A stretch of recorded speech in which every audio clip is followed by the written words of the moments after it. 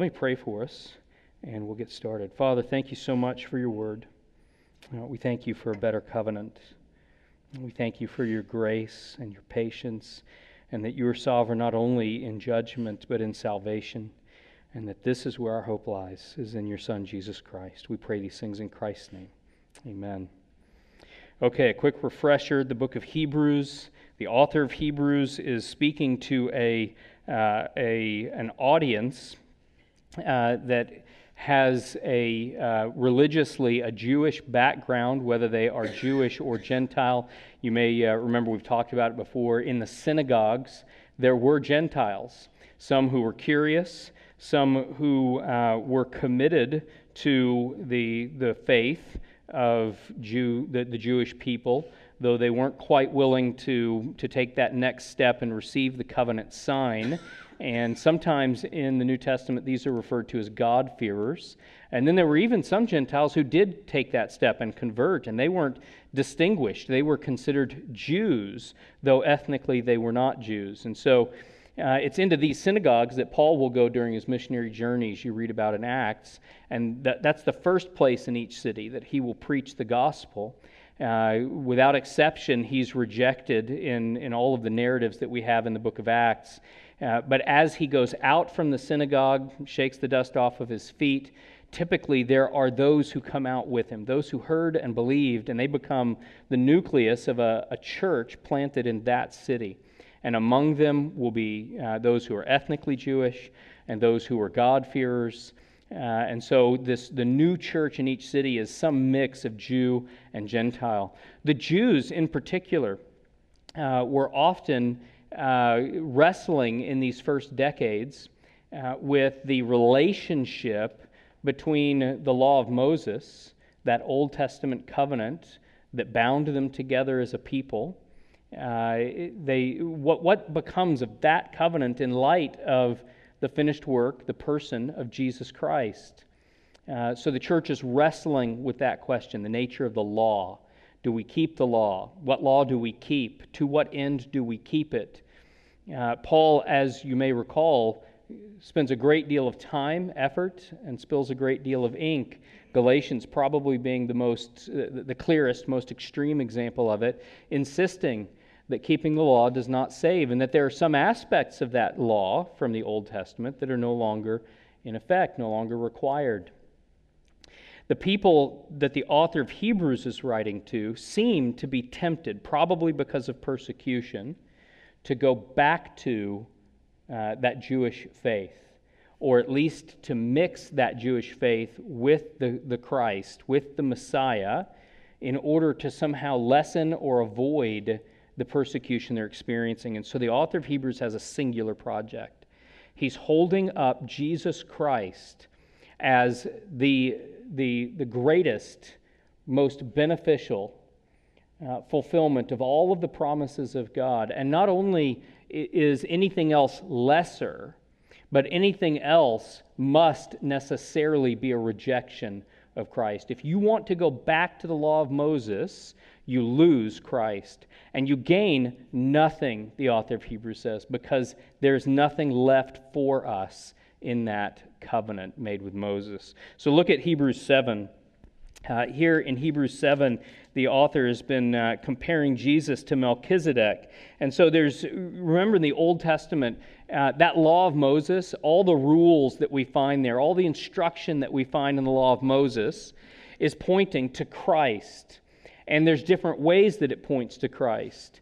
There is the priesthood, where the priests themselves were a sort of foreshadowing, a type of Christ. There's the offering that the priests bring.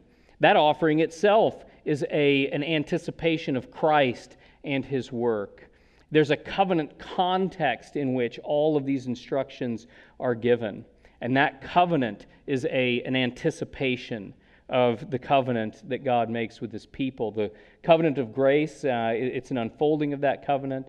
It anticipates what Jeremiah calls the new covenant. And the context, our covenant context today, since Jesus Christ has come and fulfilled all that He intended to accomplish. And so all of those things the author of Hebrews is taking those things and he's showing where those things pointed to Christ, but now that Christ has come, those things are they're expired. They no longer have the force of command that they had. The priesthood of Moses is ended. Now, the author of Hebrews acknowledges that it continues in fact. There's still a temple at the time at which he's writing. There are still Levitical priests. They are still performing their functions, but he says God's done with that. That's not in effect anymore. God's done a new work in Jesus Christ. Christ is what the priesthood pointed at. There's a better priesthood, the priesthood of Jesus Christ. So that's what he's been focused on for these last few chapters. But wrapped up with this priesthood is the covenant that the priest administers. In the Old Testament, the Levitical priests administered the Mosaic covenant. But that covenant, the author of Hebrews says, is passing away. It's done. There's a new covenant that requires a new priesthood, and God has provided that priest in Christ. And so we're going to jump into the middle of his argument. He's been pointing to Christ not only as a priest in the order of Melchizedek, but unpacking for us why that matters. What's the point? It's because Melchizedek is a greater priest than the Levitical priesthood, and part of what makes his priesthood greater is it never ends. Let's pick up in 20. It was not without an oath, for those who formerly became priests were made such without an oath. But this one was made a priest, that is Christ, with an oath by the one who said to him, "The Lord has sworn and will not change his mind. You are a priest forever." Here quoting the Psalms. Look at the conclusion he comes to logically here. This makes Jesus the guarantor of a better covenant. So he's coming through this argument about him being a better priest, and the conclusion of him being a better priest, the logical conclusion, is that he administers a different covenant, and it's a better covenant. And he administers is such a weak word. He is the guarantor, the author of Hebrews says. He's the one that secures this better covenant. This better covenant is true. It's ours. It will, without fail, deliver on all of its promises because the one who guarantees the covenant is Jesus Christ. And Jesus Christ is not a mere man. Jesus Christ did not appoint himself a priest. All of these would be things that might undermine the efficacy of his priesthood.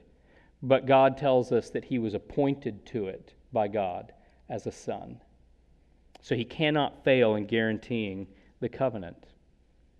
So, we don't have any little ones in here really. So I think everybody understands the importance of guaranteeing the covenant, right? It's a little bit like when you go to borrow money, and if you have no credit history, the lender will want you to provide another signature, someone else who can pay the loan back if you fail, to guarantee the payment on the loan.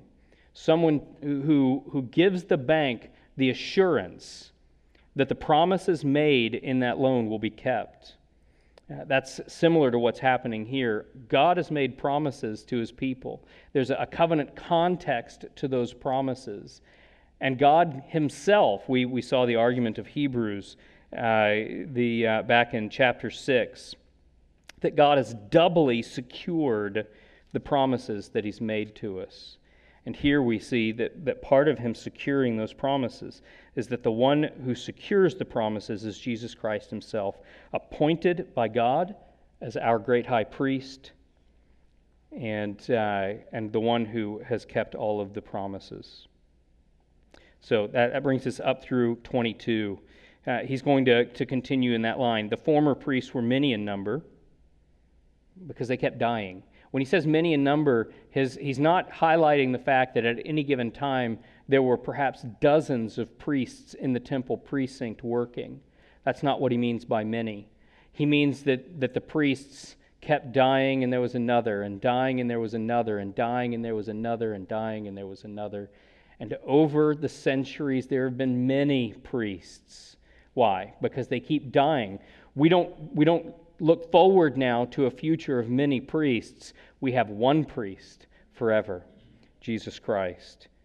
He holds his priesthood permanently because he continues forever. Consequently, he is able to save to the uttermost those who draw near to God through him, since he always lives to make intercession for them. If Christ, as our great high priest, only had a certain period in which he served as high priest, and because of death he ceased to serve, then whatever wonderful blessings might be ours because of his priesthood, those blessings would be in peril, because he's the one that secures them, and he's going to die.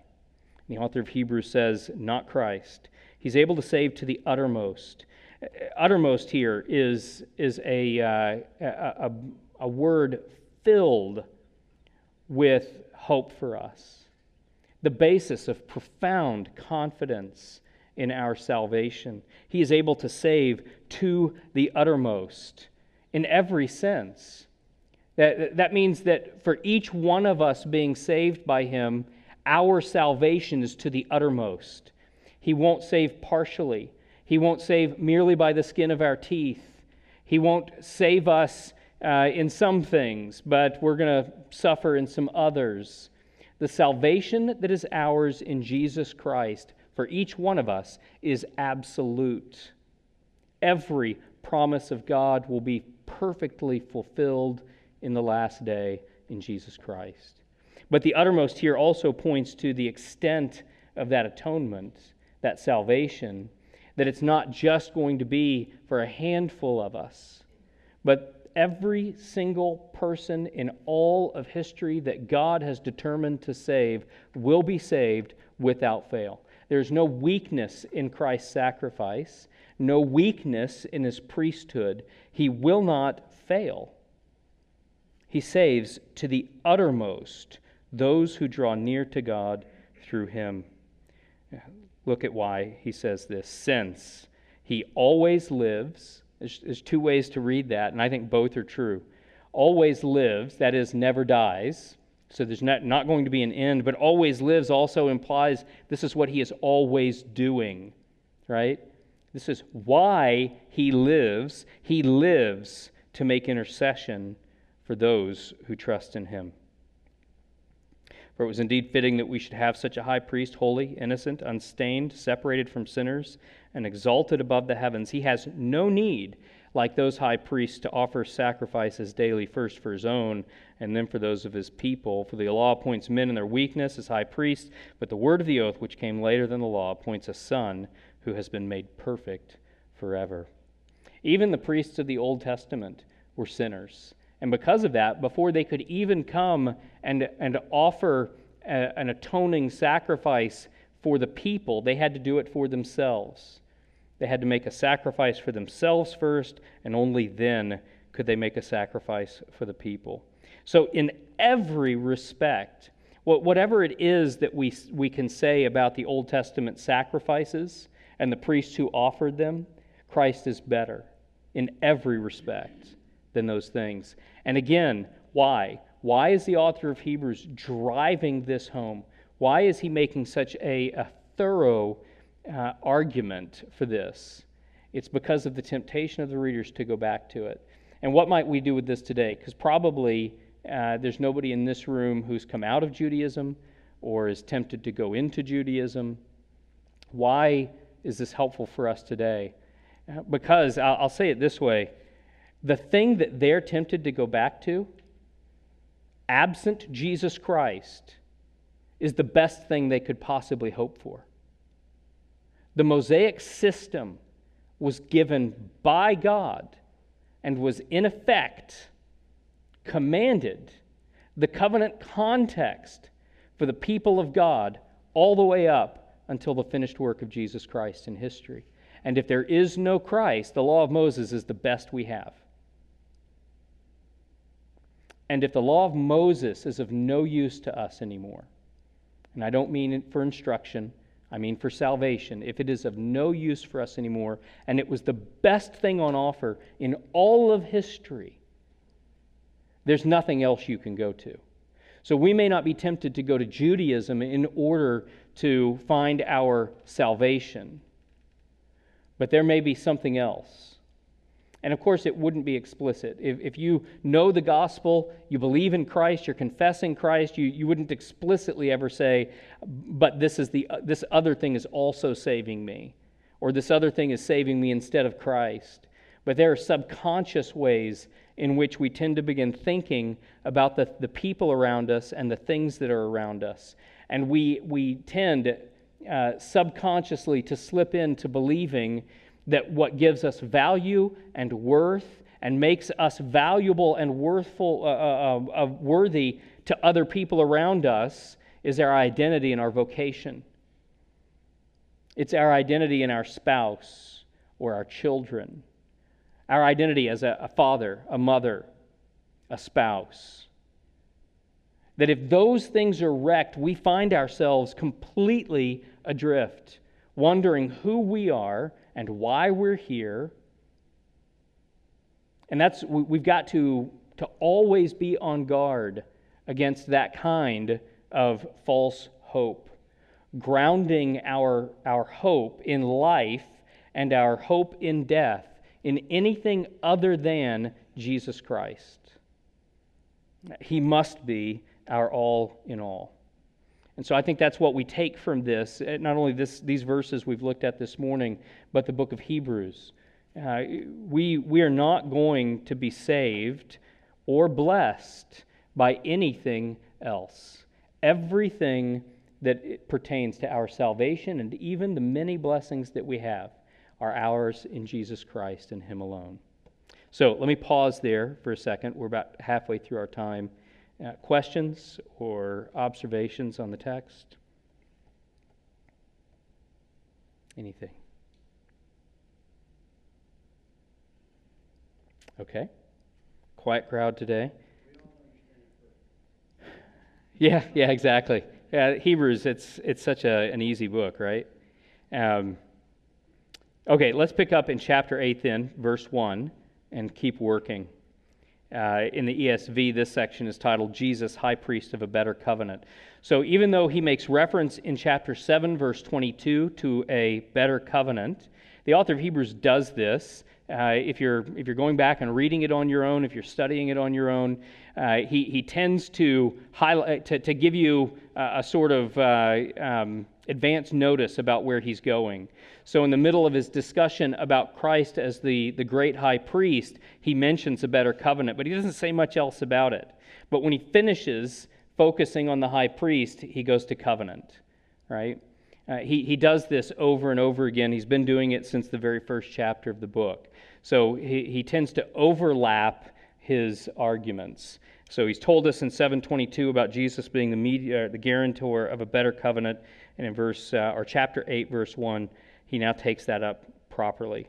Now the point in what we are saying is this: we have such a high priest, one who is seated at the right hand of the throne of the majesty in heaven, a minister in the holy places, in the true tent that the Lord set up, not man. For every high priest is appointed to offer gifts and sacrifices, thus it's necessary for this priest also to have something to offer. Now, if he were on earth, he would not be a priest at all, since there are priests who offer gifts according to the law. They serve a copy and shadow of the heavenly things. For when Moses was about to erect the tent, that's the tabernacle, during the Exodus, he was instructed by God, saying, "See that you make everything according to the pattern that was shown you on the mountain." But as it is, Christ has obtained a ministry that is much more excellent than the old, as the covenant he mediates is better, since it is enacted on better promises. For if that first covenant, he's talking about the Mosaic covenant, if that first covenant had been faultless, there would have been no occasion to look for a second. For he finds fault with them when he says, "Behold, the days are coming, declares the Lord, when I will establish a new covenant with the house of Israel and with the house of Judah, not like the covenant that I made with their fathers on the day when I took them by the hand to bring them out of the land of Egypt. For they did not continue in my covenant, and so I showed no concern for them, declares the Lord. For this is the covenant that I will make with the house of Israel after those days, declares the Lord. I will put my laws into their minds and write them on their hearts, And I will be their God, and they shall be my people, and they shall not teach each one his neighbor and each one his brother, saying, Know the Lord, for they shall all know me, from the least of them to the greatest. For I will be merciful toward their iniquities, and I will remember their sins no more. And speaking of a new covenant, he makes the first one, again, that's the Mosaic covenant, he makes the first one obsolete, and what is becoming obsolete and growing old is ready to vanish away. So, let's talk about a couple of things here. The law of Moses is abrogated. It's done. We've talked about this before, but in case any of you weren't with us, or maybe you don't recall, we need to clarify some things, because the Ten Commandments belongs to the law of Moses, and if the law of Moses is no longer in effect, no longer in force, then what do we do with the Ten Commandments?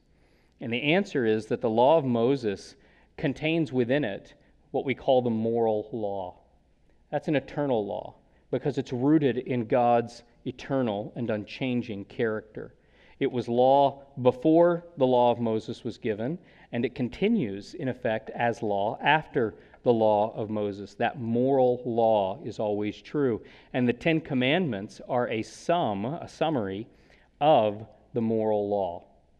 All of the moral law is comprehended in the Ten Commandments. Jesus is the one who teaches us this. Remember when he's asked, what is the greatest commandment? He says, love the Lord your God with all your heart and mind and soul, and your neighbor as yourself. That doesn't sound like the Ten Commandments, but it's actually a summary of the Ten Commandments. 2 tablets, the first tablet or table, the first 4 commandments, which describe our relationship with God, and the second table or tablet, which is the next 6 commandments, which describe our relationship with one another.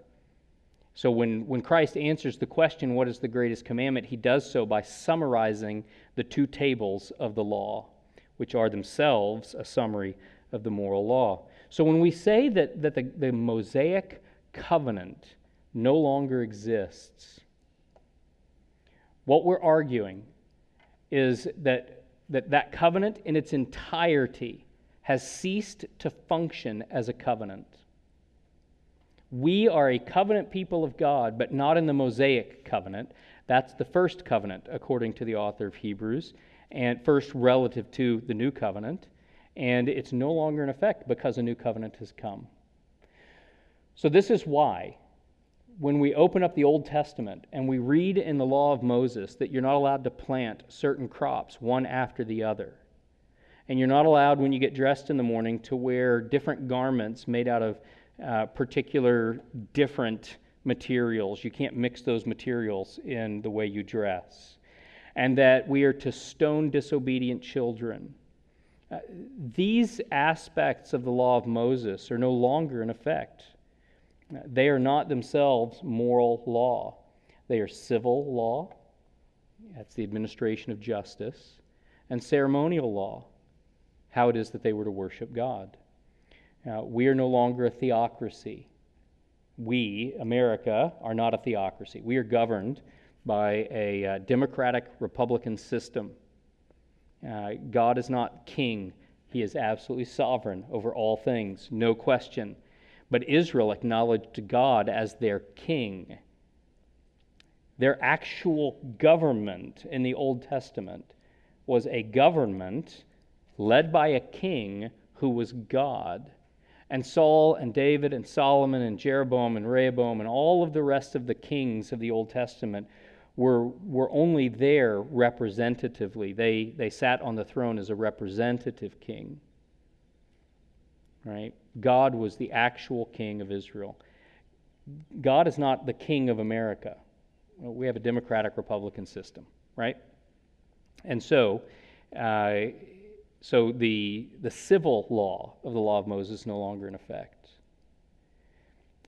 All of the ceremonial law, the temple worship, the sacrifices, the Levitical priesthood, the festivals that were required, all of that has passed away. Because all of it was meant, Paul says, as a schoolmaster to train the people up for Christ. All of them pointed to Christ, and he is the fulfillment. It's a shadow and substance relationship.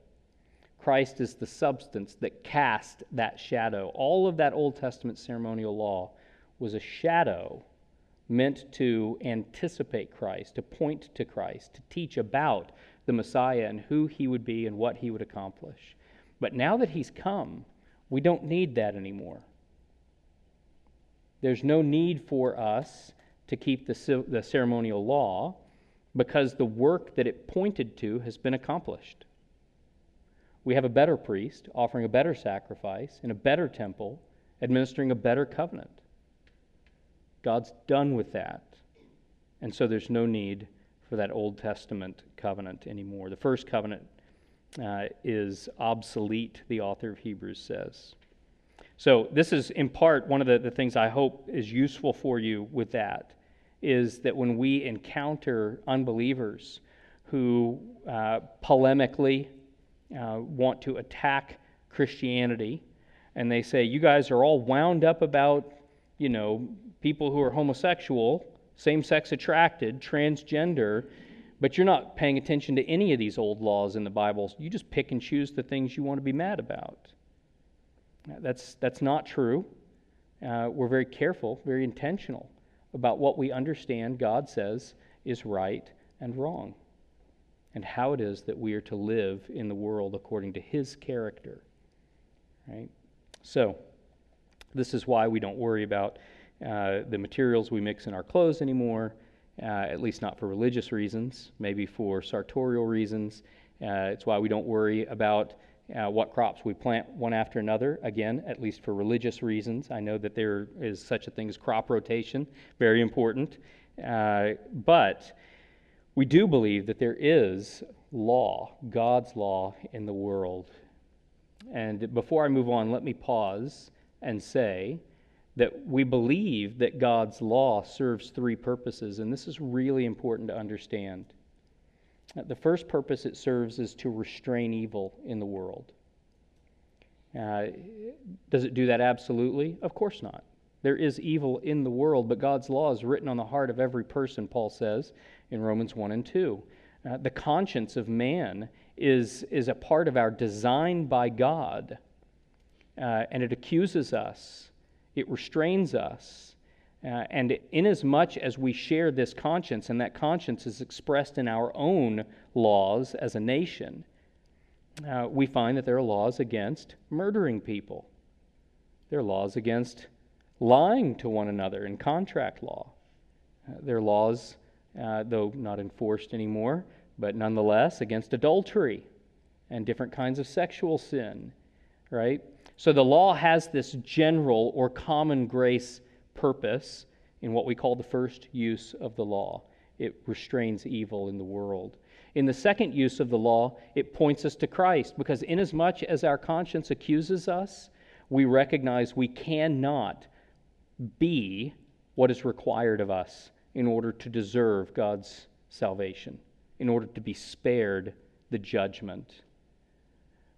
Inasmuch as we recognize there's a law and we acknowledge that we ought to keep it, we are driven to despair by our inability to do so.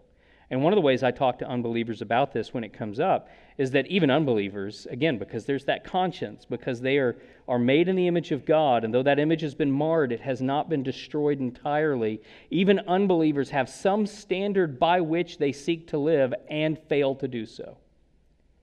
I don't care who you think your authority is, even if you think you are your authority. If you're honest with yourself, you fall short even of what you would like you to be like. All of us fall short. We're driven to despair if our determination is to live perfectly. The third use of the law is that it shows those of us who are in Christ how to live. What happens to us when we hear the gospel and believe, all caught up in that act of believing, that moment of being saved, being regenerated, is we go from being spiritually dead to being spiritually alive. And you've heard me say it before, it's not a Princess Bride, mostly dead kind of situation, right? And it's not metaphorical. We are, without Christ, literally, spiritually dead. And what happens in salvation is God gives us His Spirit. The Spirit of God comes to live in the heart of the one who belongs to God. Indwells us is Paul's language. And in indwelling us imparts life to us. This is what God does. And because we have the Spirit in us that gives us life, we are enabled then to live according to God's law. Not perfectly, because we still have that principle of sin in us that Paul calls the flesh. And these two things are at war with one another, right? Galatians 5. These two things are at war with one another, so we still struggle and we still fail, but we have the Spirit of God in us waging that war against sin and the flesh. And so in the context of that war, how are we to know what is required of us, what is right and what is wrong, besides the conscience, which, as we acknowledged, is fallen? It's damaged. God gives us the answer to that question in His Word, where He reveals His character and then says to us, you are to be holy as your Father in heaven is holy. An impossible task, apart from the work of the Spirit in us and the promise that one day Jesus is coming back and the work will be finished and will be like Christ forever. Thank you. So when you talk about the three uses of the law, obviously you're talking about the moral law. That's right. But can we say that there were any uses of the ceremonial and civil law? I mean, there are parts of the ceremonial and civil law that seem in some way to be a reflection of God's character. You know, for example, God says that the punishment for sin is death. Mm-hmm. But then there are other parts of the ceremonial and civil law that seem, at least from our contemporary remove, somewhat arbitrary. But it feels a little wrong to say that even God's now defunct ceremonial and civil law were arbitrary. Were they arbitrary? No. Or do they in some way reflect something about God's character? No, all aspects of the law of Moses were intentional and did reveal God's character.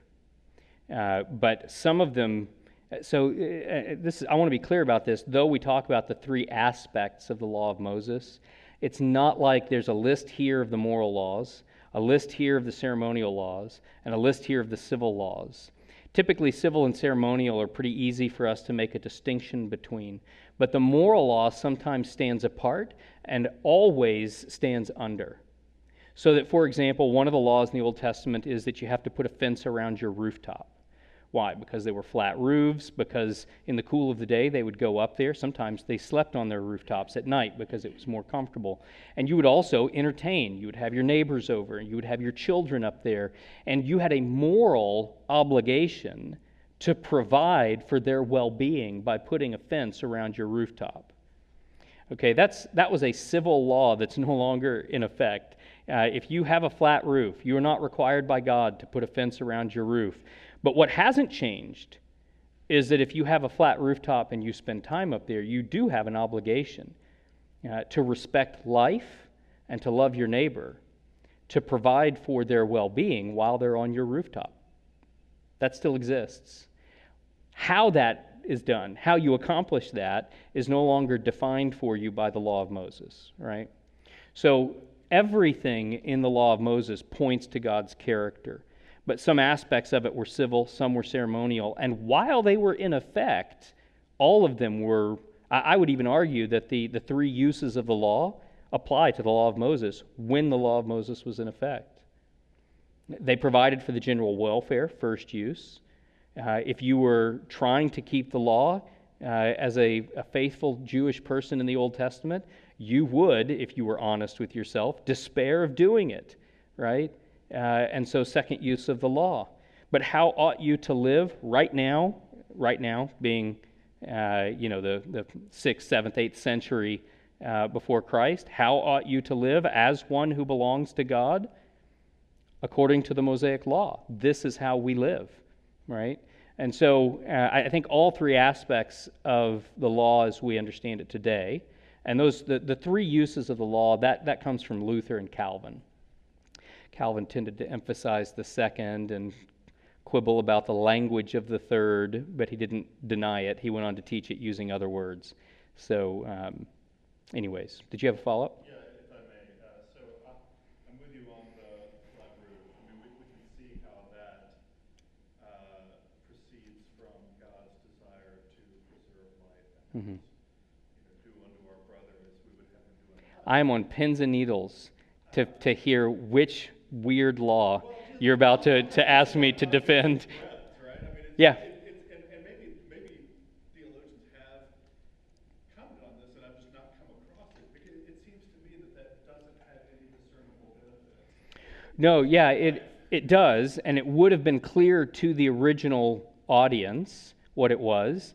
So the question is basically what Graham said is, fine, you picked an easy example, Matt, the whole rooftop thing.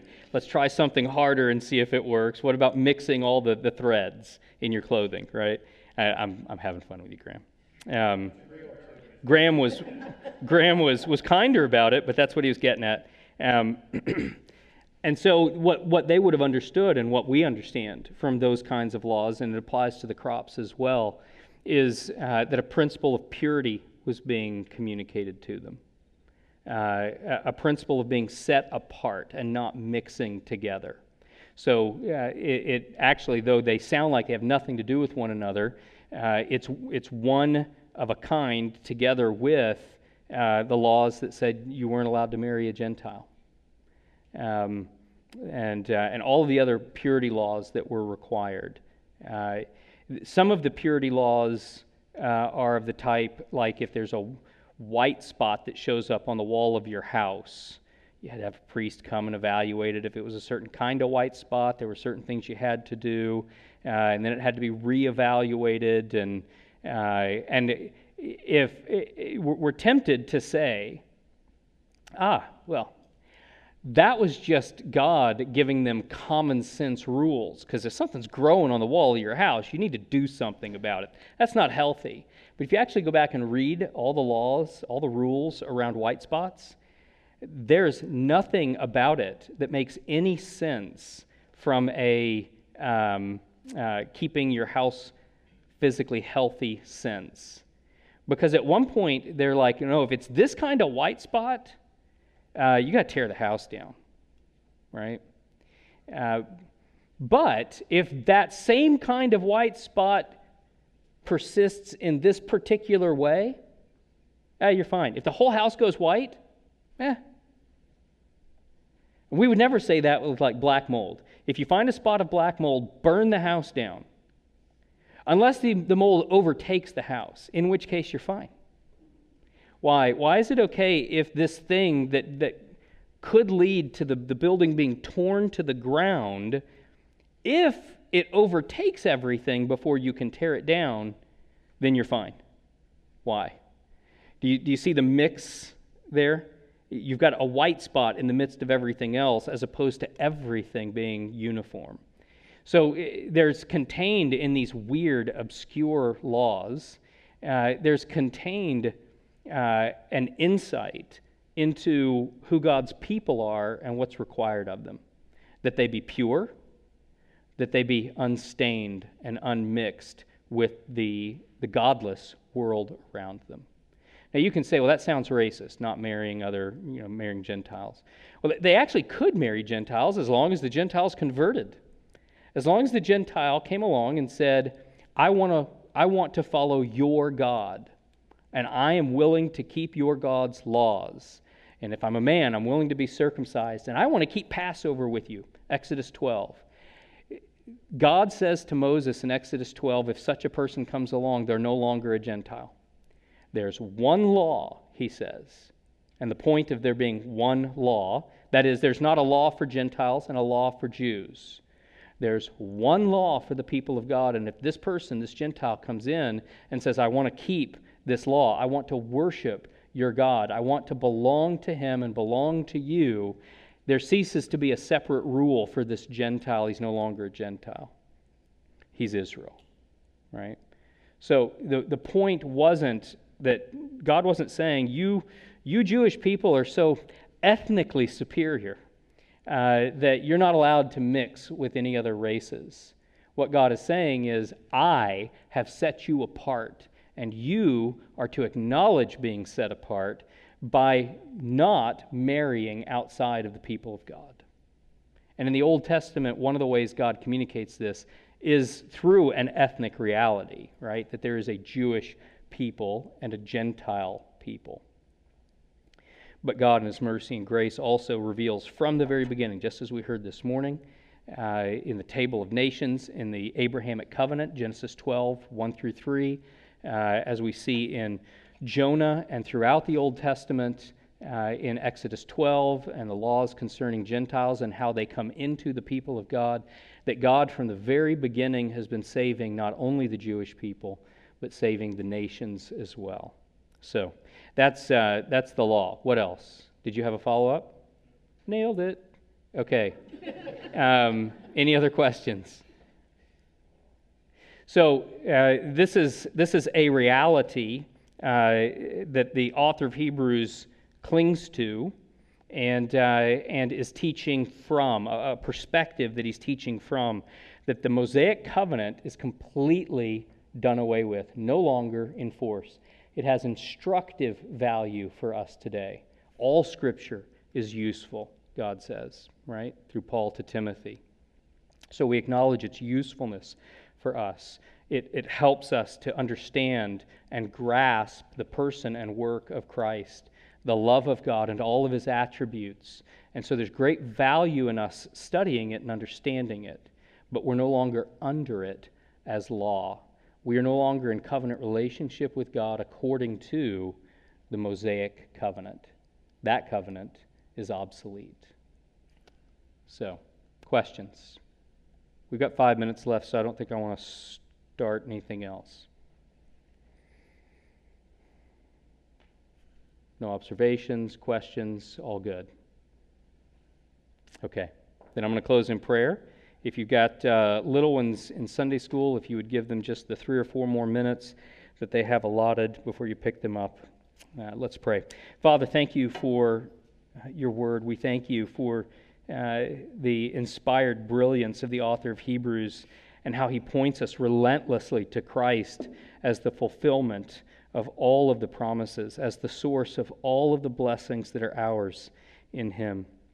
Father, we pray that whatever it is that may tempt us to turn away from him, to gaze upon something else as though it were more beautiful, to put our trust and hope in anything else, even subconsciously, Father, we pray that you would make it known to us, that we would turn away from those things and turn our gaze back to Christ, that we would indeed find him more lovely than anything else, and that we would place all of our hope, all of our confidence in him and him alone as the great high priest who offers a better sacrifice in the context of a better covenant. We pray these things in Christ's name.